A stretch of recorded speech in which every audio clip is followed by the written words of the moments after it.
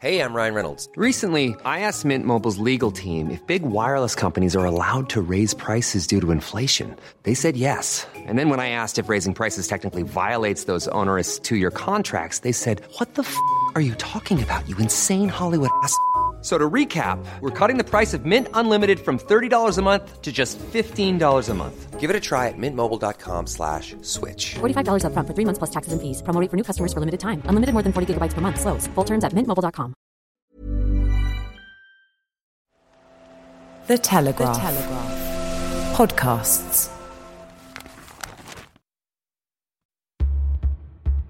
I'm David Knowles, and this is Battle Lines, Israel-Gaza.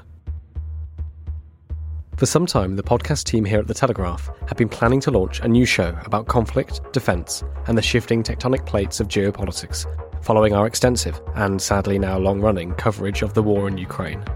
We had aimed to get the new show off the ground in the next few months. Then, 2 weeks ago, our plans had to be sped up.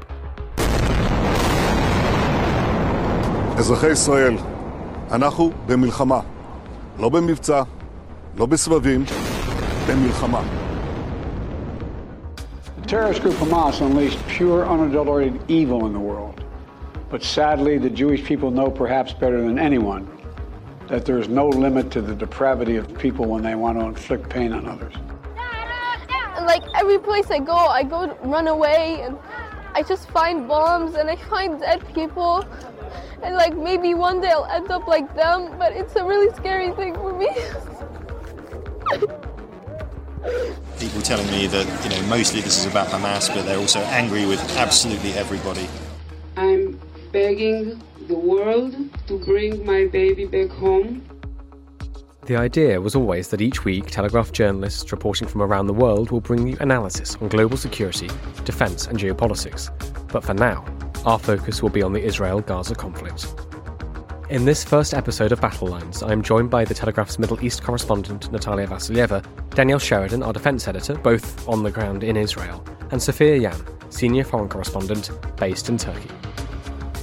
I started by asking Natalia to sum up the news from the past few weeks and to talk to us about the things she had seen as a correspondent on the ground. Yes, obviously we're in the second week of the war in Gaza.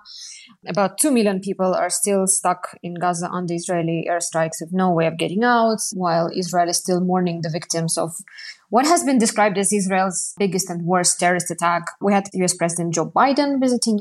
What the kind of messages that he left for Israel were a bit surprising for some people. He did say that the US stands very firmly for Israel and it was going to be backing it in whatever it does. It's going to back it in terms of missile defense and it's going to make sure that Israel has a way to defend itself. On the other hand, I think it was quite interesting, the remarks that he made, comparing the Hamas attack on October the 7th to September 11th in the US, saying that he understands that emotions run very high in Israel right now, but that Israel, quote, should not make the same mistakes in its war in Gaza, saying, direct quote, don't be consumed by that rage. Around the same time, we're still hearing that the Rafah crossing with Egypt, the only non-Israeli crossing out of Gaza, still hasn't been opening. There were negotiations to allow humanitarian aid. It hasn't come in. We're hearing that the US and Israel have finally agreed to let the aid in, but there's still no sign that it has happened. Again, it's been a very long 2 weeks here for everyone. I arrived in Israel. I basically moved to Israel at the end of September and I tried to take some time off and to take it slow. But then it all kicked off on day 12 for me in this country on October the 7th, when we first heard about Hamas rocket attacks and then infiltrations. And starting from day one, I was on the road in the south for 4 days straight, going to villages and kibbutzes which were overrun by Hamas, where neighbors would tell us about seeing their neighbors taken hostage, seeing actual battles in the street. One family we met, they literally had a Hamas fighter ringing up the intercom and showing up with an RPG. And the family was quite lucky to have this modern intercom with a camera, so they didn't open the door to a guy with an RPG. And obviously the devastation in Israel is quite significant. And it's not about physical damage that we're seeing in Gaza, which is definitely beyond compare, but the fact that a lot of people in Israel have lost the sense of security that they used to have. I interviewed a number of people who lived in those kibbutzes and villages very close to the border with Gaza. Sometimes people would tell me that they would be living 600 meters away from the fence, that they could see people in Gaza hanging their laundry out of dry. But all of this time, Israelis had such a faith in their armed forces and the intelligence that they could never think that those infiltrations might be happening. But then obviously that idea of security was shattered as soon as that attack happened. When you look back over the past 2 weeks and you're reporting, Natalia, what stands out to you? Obviously, the scale of things that I've been seeing and the speed at which things have been deteriorating is quite astonishing, because when I arrived in this country, obviously West Bank is never calm and easy, but no one could think that we would end up in this massive armed conflict. Overnight, the south of Israel got really dangerous. We're seeing daily rocket attacks from Hamas.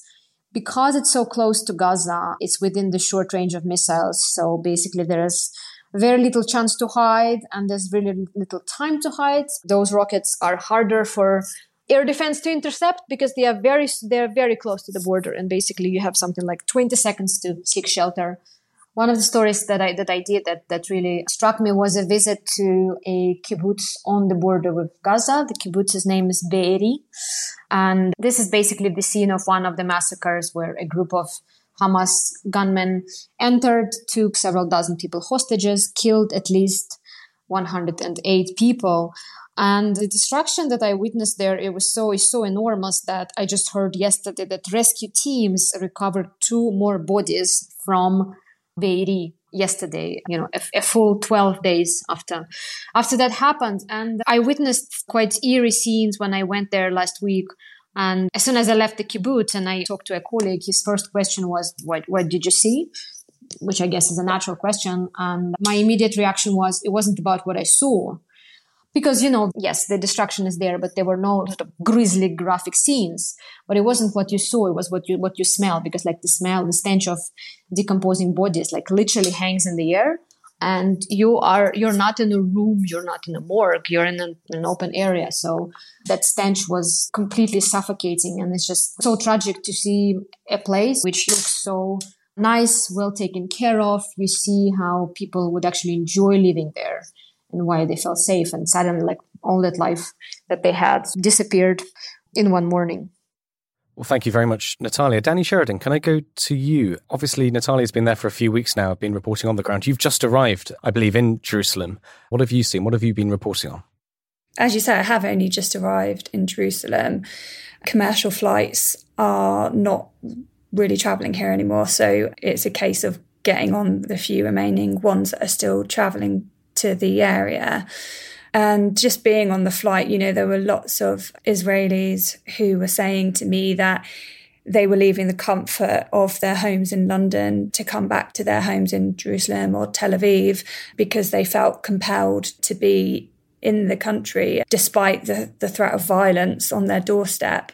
I sat next to one woman who was just saying that she was absolutely terrified to be travelling home, but she couldn't not be there. And there seems to be quite a sense of community spirit with people helping out, donating clothes to people who lost their homes, opening their doors, providing shelter, providing food, water, and not just for the victims of the attacks, but also getting together as much gear as possible to donate to soldiers.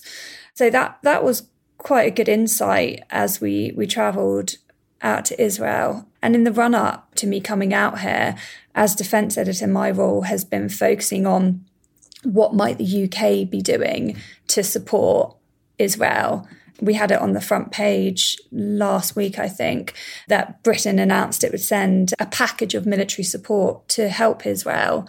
I spoke to some senior defence sources and they said that this was very much a package given with an emphasis of de-escalation. So they hope that by providing this kit, which includes warships, aircraft, a company of Marines, that it will deter others from allowing this to escalate, in the sense that they are showing Israel has friends that have kit and will use it if necessary. The UK's package was significantly smaller than what the US sent out. I mean, Biden put out an aircraft carrier, a cruiser, destroyers. In comparison, we've got 2 multi-role vessels that, while they are, technically warships, they are designed to go to coastal regions and evacuate people, kind of more acting in a humanitarian scenario. And then there's 1 Poseidon aircraft, and that was really stressed to me that it won't be flying over Israel, it will be in the region. And defence sources wanted to make that very, very clear, that it would be on the outskirts as opposed to being more antagonistic and being closer to where we saw the fighting take place. Rishi Sunak, he's here in Israel for 2 days, and everyone will be asking, what more support has the UK pledged? Are we going to see more military packages that are being prepared if needed? There are lots of questions to be answered, and I suppose we just have to wait and see what Number 10 is willing to divulge, because they are very conscious that, while I said at the beginning, the packages are being put out there as a deterrence, it may also be interpreted as an escalation in this war. Danny, can I ask, what's your sense about how, for many people in Israel and around the world, these brutal attacks by Hamas came as a shock, a huge surprise. We've heard Natalia talk about how people lived in these kibbutzes and thought they were safe, and suddenly they weren't, and the biggest slaughter of Jews since the Holocaust. How do you think the violence over the past 2 weeks has changed how people in the defence industry, politicians, analysts, has changed their thinking?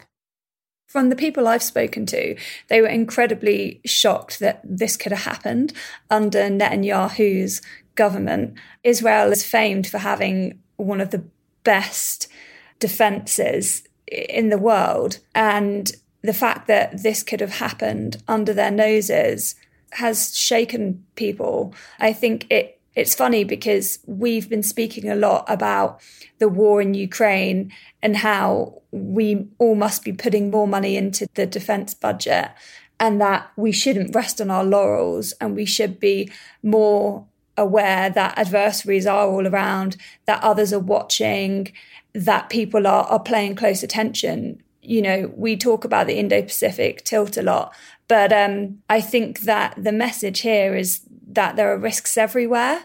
And while the West might have its attention on a different part of the globe, other tensions are still brewing.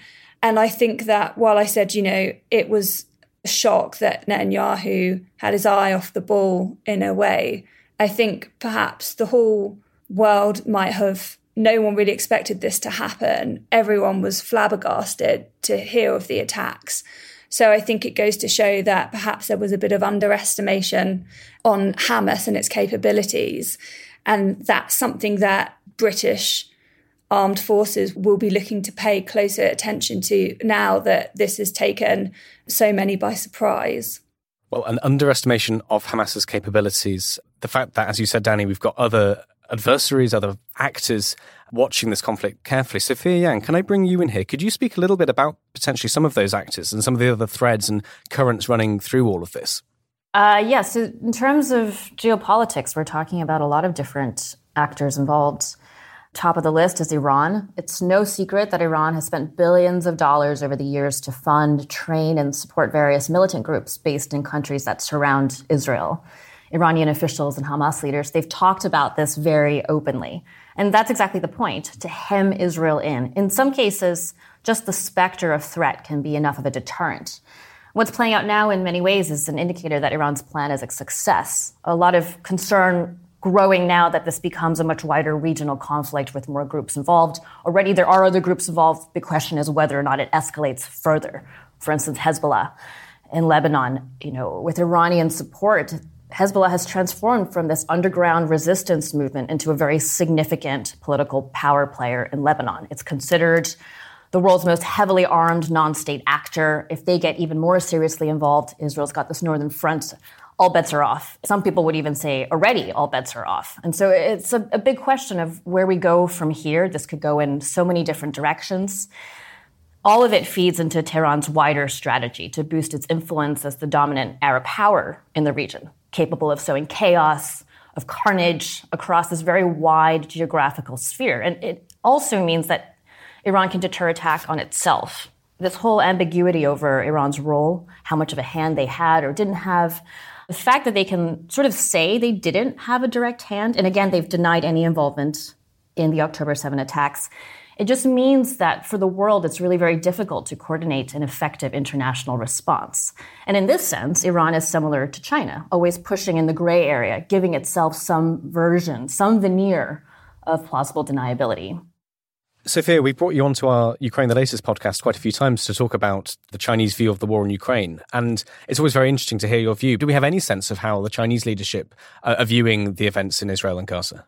So very interestingly, China often says that they don't want to meddle in other countries' internal affairs. You've seen this with Russia, Ukraine. Of course, Chinese leader Xi Jinping has close ties with Russian President Putin. But officially, they've been really clear not to call it anything more than just, they use very, very benign words to describe what's happening in Russia and Ukraine, right? They won't call it an official invasion from Russia's part. But it's very different when it comes to what's happening now with Israel and Palestine. And it goes back to decades and decades of history. It actually goes back to the Mao era. At that time, and please allow me this short history lesson, but during the Mao era, China really saw Palestine, they saw this as a national liberation movement. And even today, they still have concerns over the ways Palestinians are being treated. The way they look at it is Israel as a colonizer, framing it in terms of apartheid. So in the past, China did provide material support to the PLO, to other groups, trying to fight against what they really saw as this colonization. And so this is really one very different case where China, to a certain extent, still sees this national liberation struggle happening. And they see Palestinians in this frame, through this perspective. And it's something that really goes back many, many decades. China, of course, established diplomatic relations with Israel. So the way they talk about all this has started to change a little, but they still have maintained through all of this stance of calling for a two-state solution. And this is very much a departure from what you would normally perhaps think from China, because they always try to say, we're friends with everybody, we're not going to take a side, we're here with our big, big coffers, we want to invest in your country, we're friends. We won't tell you what to do in terms of human rights or politics. You do your thing and we do ours, right? That's always their take. But it's very different in this particular situation because to a certain extent, China sees themselves also on side with countries that have, in their perspective, been a bit marginalized. Well, can I ask you all then? I mean, one of the threads running through this conversation already has been this question of escalation and de-escalation. From what Danny said about the US's support, to Sophia's points about Hezbollah and Iran. I mean, I guess there's two questions here. Do you think we are escalating around the region for all of you? And also for us observers abroad who are listening to the news, what signs should we be paying attention to that might show us that the conflict is escalating or de-escalating? What should we be looking for? I don't know who wants to come in first. I'm curious to know Natalia's opinion on this, because just looking at the SCDO advice from the UK, you're seeing yesterday it was put out that British nationals in Lebanon should leave the country and return to the UK. And to me, that's always worrying when British nationals are told to leave a country abroad. But then I spoke to someone else and they said, oh, is it just the SCDO not wanting a problem? It's easier to get people home than have to deal with any consequences later. It's less a concern of an escalation on the border and more just a, covering back situation. So I wanted to know what you thought about that. In the first days of the war, our reporting mostly focused on the south. That was the flashpoint. This is where the rockets were coming from. And then, to everyone's concern, we started hearing reports that Hezbollah on the Lebanese border, close to Israel's north, was getting active. And, before we knew it, we started hearing about daily rocket attacks. Obviously, there's nothing... It's nowhere near as bad as what's coming in from Gaza. Those attacks are very few. Mostly these are anti-tank missiles, which hit targets just at the border. They're not sending missiles to the other side of the country like Hamas which would be firing missiles at Tel Aviv. But things are getting quite tough in the north as well. I was there a couple of days ago, like the military activity that we saw in the south, in terms of the military hardware, tanks on the road. But, villages have been evacuated. Several towns and villages on the border are out of bounds for reporters or anyone visiting. They basically turn into a militarized zone. So we have not seen, there was a couple of reports of infiltrations, obviously nothing to the scale of what we saw in the south. And the Israeli army was able to quickly deal with those infiltrations. But again, obviously everyone's fear is that Israel will have to fight on both fronts. We haven't seen Hezbollah actively engaging, as much as it could, giving all of the resources that it has. But at some point, this definitely is a concern. And right now, I'm not seeing any signs of de-escalation. And again, obviously, if we see more activity from Hezbollah in the north of Israel, that would be a very big sign that things are actually escalating. Sophia, would you like to come in on that? From your experience watching this, what signs should we be looking for? I always like to take the 30,000, 50,000 foot perspective. You all know that by now. And for a long time, not just me, but many experts have been thinking and talking about this divide that's been growing in the world, the West versus the rest. And China falls on the rest side, China, Russia, Iran on one side, the other, the US and its allies. So this particular conflict, what happened on October 7th, in so many ways really cemented that divide. It just made so much more clear that this is a trend that perhaps the world cannot ignore. China, Russia, Iran on one side, these are countries that feel they've been told for so many years to abide by this international rules-based world order. An order, by the way, that they had no real say in drawing up. They simply weren't sitting at that table when all this was being hashed out. Now, they want more of a say. They want more influence on the global stage. And it seems like getting there might mean violent confrontation, very sadly so. All this really difficult imagery that we've seen coming out of Israel. And so where we go from here, there's a big question mark. How does the world deal with this divide? Can there be a way to talk between the two sides? Danny and Natalia, do you think that's possible? We saw the bombing of the Al-Ali Baptist Hospital in Gaza. There's two questions there. Do we think there's a route out of here which involves negotiation or talking? And secondly, we've spoken a bit about the future for Israel and de-escalation and escalation, but what does the future for Gaza look like right now? I think on the point of de-escalation, Biden and Sunak both don't want this ground invasion to happen. So if it does go ahead, I think that's when we are going to see a real turning point in this war. I think that is kind of the main reason why Rishi Sunak has come here, not so much to say, this is the other kit we can give you if things get worse, but more to try and talk him down and say that invading Gaza is only going to perpetuate what is clearly an incredibly volatile situation. In terms of room for negotiations right now, I don't see any. I think Israel first drew a red line there, saying that unless the hostages are back in Israel, it doesn't see any room for negotiations. And basically, it's prepared to flatten Gaza, which is what it has been doing. I just saw recent figures from the UN, which suggests that a quarter of all houses in Gaza have already been destroyed. Again, I would say for the negotiations to happen, there would have to be some intermediary, Qatar, Turkey, whoever, who would secure the release of those hostages. Obviously, yes, what happened at the hospital, at the Al-Ahli hospital in Gaza is not helping anyone, and emotions run very high. And I would like to say that, being here in Israel, I would think that people are getting radicalized because it's a small country and everyone either knows someone who lived in one of those kibbutzes or knows someone whose relatives have been killed or kidnapped. So what happened on October the 7th, hit very close at home. So a lot of people are consumed by grief, anger, and it looks like the Israeli leadership is making its decisions based on this grief and anger. This is what Biden warned Israel. So right now, unless those hostages return, I just don't see any room for negotiations. So Biden's quote was, "Don't be consumed by that rage. After 9/11, while we sought justice and got justice, we made mistakes." Natalia, you mentioned there that according to the UN, a quarter of houses have already been flattened in Gaza. Where are the people going? Do we know? Yeah, well, for starters, I think it happened at the end of last week. I mean, all of the days I've been spending here is one big blur. At some point, the Israeli forces told Gazans in Gaza City and in the north of Gaza to evacuate south, promising that they would have a safe passage, that this would be the area where they would not get bombed. A lot of people I know try to evacuate to the south, to Han Yunis and neighboring towns. We see that airstrikes have been happening across the Gaza Strip. There's definitely no safe place for anyone to hide.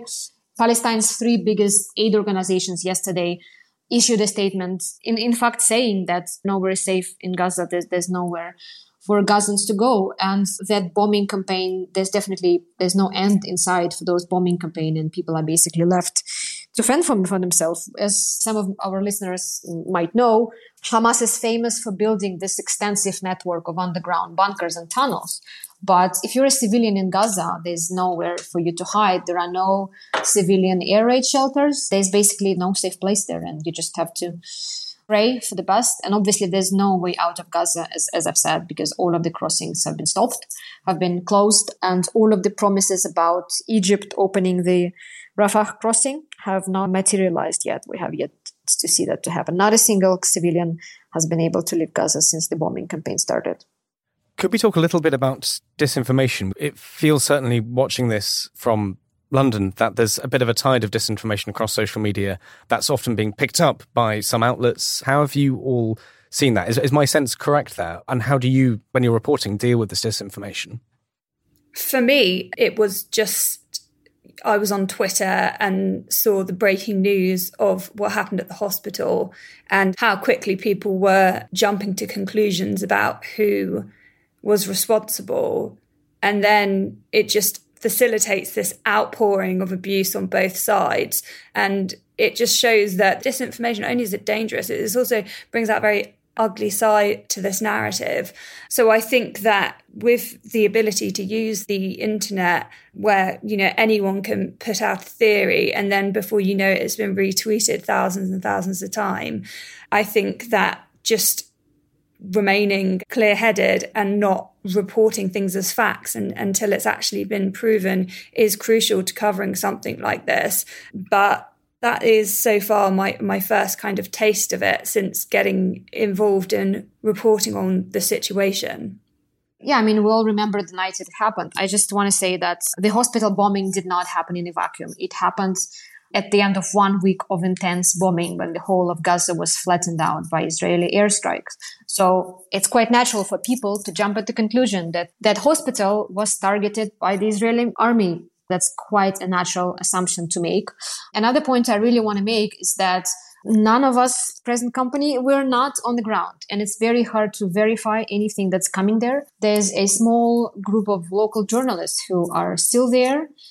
Some of them have lost their family members. Some of them are trying to take care of themselves and putting their family's safety first. Some of them are trying to report in those incredibly hard conditions with sporadic supply of water, electricity, you name it. So it's very hard to get facts from on the ground in Gaza, except for the imagery and videos that we sometimes receive. So if there is an excuse for that, that would also be an excuse. And, when we heard Israel denying its involvement in it, everyone who's covered this conflict could remember a number of cases where Israel would deny its involvement in other suspected war crimes, where its involvement was quite evident and it did take the responsibility sometime down the line. And, if you want a recent example, many would remember the case of Shireen Abu Akleh, the Al Jazeera correspondent who was killed during an Israeli raid on Jenin in the West Bank in May last year. That incident happened in the street. Everyone saw it. And Israel initially claimed that it was Palestinian militants who killed her, despite vast amounts of evidence that she was shot by an Israeli sniper. Israel eventually admitted that it was its soldiers that most likely killed Shireen. But to this day, there has been no accountability over her death. And this is the context in which we see all this blame traded on an industrial scale right now. And we should say, of course, that the bombing at the hospital has been denied by both sides. The Israelis claim it's a misfiring Palestinian rockets. Hamas claims it was an Israeli strike. Sophia, let's pull back a little bit again. You've moved to Turkey. You've talked a bit about China's role in all of this, Iran. What about Turkey? I've been in Istanbul for just over 48 hours, having relocated here. It's clear from the get-go that the government and the general public are on the Palestinian side. Just walking around, you see the flag of Palestine hanging in windows. There have been some pro-Palestine rallies here, but not quite on the scale of what you've seen in other parts of the world, because there's very little doubt as to where people stand. The regime here, Erdogan's regime, and Turkey's stance for quite a while has been behind the Palestinians without denying Israel's right to exist. Just earlier this week, Erdogan told Rishi Sunak, that Western countries should refrain from taking, quote, provocative steps regarding the Israeli-Palestinian conflict. And he also said that Western powers must, this is a quote, remember the unkept promises to Palestine and do what is necessary. So you have to remember Erdogan came up in the Islamist tradition. He's personally very passionate about Palestine. And again, going back a bit in history, in 2009, Erdogan hit global headlines. He had this very angry exchange in Davos with the now late Israeli President Shimon Peres. They were on a panel together. Erdogan clearly very upset with the way things were going. And he says to Peres, quote, when it comes to killing, you know well how to kill. And he stormed off the stage. And this was something that made very clear that he's personally very passionate about Palestine. It's not a new sentiment by any means when it comes to how Erdogan's looking at this, how Turkey is thinking about this. And you have to remember that Turkey's changed a lot. It's no longer the same secular republic it once was. Lots of Turkish people will tell you this, even if you don't ask them, regardless of whether they think that this change is a good thing or not. It's debatable as to when things shifted, many would say over the last decade or so. But the point being is that there's this new-ish regime in place with its own way of looking at the world, framed similarly to some other countries like China as a sort of a struggle against the West. And so again, this goes back into the division I was speaking about before, the West versus the rest, which is a very pithy way to put it. And in so many ways, looking at how Turkey will handle things going forward will be very interesting, because Turkey really is at this intersection. Economically, legally, militarily, it's still integrated with the West. Turkey's a member of NATO. Politically, arguably, it sits on the other side. Turkey, what Natalia had mentioned before, could even play a hand in hostage negotiations, trying to get Israeli hostages out of Gaza. There's so many ways this could go, and Turkey really is at this very core point. And so there's a lot of questions that still remain.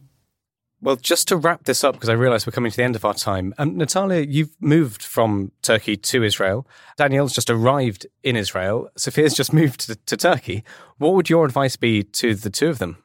Oh, gosh, that's a lot. For Turkey, yeah, it's quite ironic, because for a year and a half, I used to live in this neighborhood, which basically bordered on a proper shanty town. And every day I would pass by signs, Free Gaza, the holy city of Jerusalem, and all of those graffitis sprayed on the wall. So that support for Palestine runs very deep.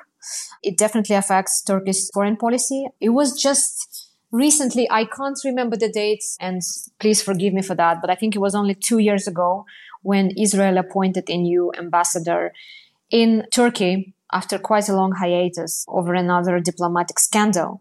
And just before this war started, it looked like Turkey was on its way to mend relationship with Israel. That embassy was thriving. Turkey was very keen to do business with Israel. There were lots of tourists. So in terms of bilateral relationship, this is definitely something that's under threat right now. In terms of what's happening in Israel, obviously this war, they had the initial Hamas attack and Israel's retaliation, have changed this country overnight. This country hasn't seen this scale of hostilities in about 50 years. We're talking about 300,000 reservists mobilized across the country. Right now, if you walk around Tel Aviv and Jerusalem, things look more or less normal, but at every single shop or a workplace, there's someone who had been called up to fight. So this country is preparing for a protracted war, and definitely things are not going to be the same. Again, how long Israel will be prepared to keep Gaza under siege? How long it will wait for a ground invasion? Will the invasion happen? These are all big unknowns, but definitely what we've been hearing and reading about this country in the past 2 or 3 years with the judicial reform and everything, a lot of those issues are no longer relevant right now. Thank you, Natalia. Danielle, what will you be looking at now you're on the ground in Israel? I feel like for me, the priority right now is speaking to the families of hostages and trying to tell their stories as much as we can. There's a lot of terrified people waiting to find out what has happened to their loved ones. And I think it's important that we don't forget that and keep covering it as much as possible. And then going forwards, it's kind of, you never really know what each day has in store when you're on the road. And I suspect I'll just be taking each day as it comes out here. Thank you very much, Natalia and Danny. Sophia, would you like the final words? I'm looking a lot at whether or not there is some sort of diplomatic resolution that could help. Ideally, with U.S. involvement and influence, you'd think that cooler heads would prevail. There's a lot of anger and trauma amongst the Israelis, amongst the Palestinians, even across the world. This is something that is so fraught with so much tension that goes back, you could say, even centuries. And in Israel, as Natalia was speaking before, they are gearing up, it seems, for a very strong military response. If it happens when it happens, would that mean that they begin to lose some support in the West? Sentiments, of course, in the West amongst the general public is very divided and complex. In the U.S., for instance, demonstrators have gathered in D.C. You see slogans like Jews for a ceasefire. Obviously, the point here, calling for a ceasefire does not mean an individual stands on one side or the other of Israel or Palestine, but really they're calling for a halt to violence and atrocities, to really think of all the human suffering that is happening right now. And so is there some way that everyone could just sit and find a way out of this without further bloodshed? Is that possible? And that's a really big question because, again, these lines have been drawn. There's so much hurt.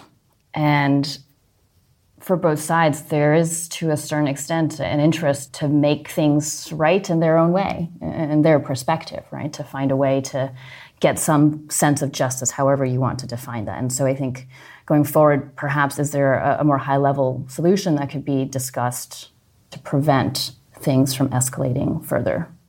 Any final points from anyone before we wrap up?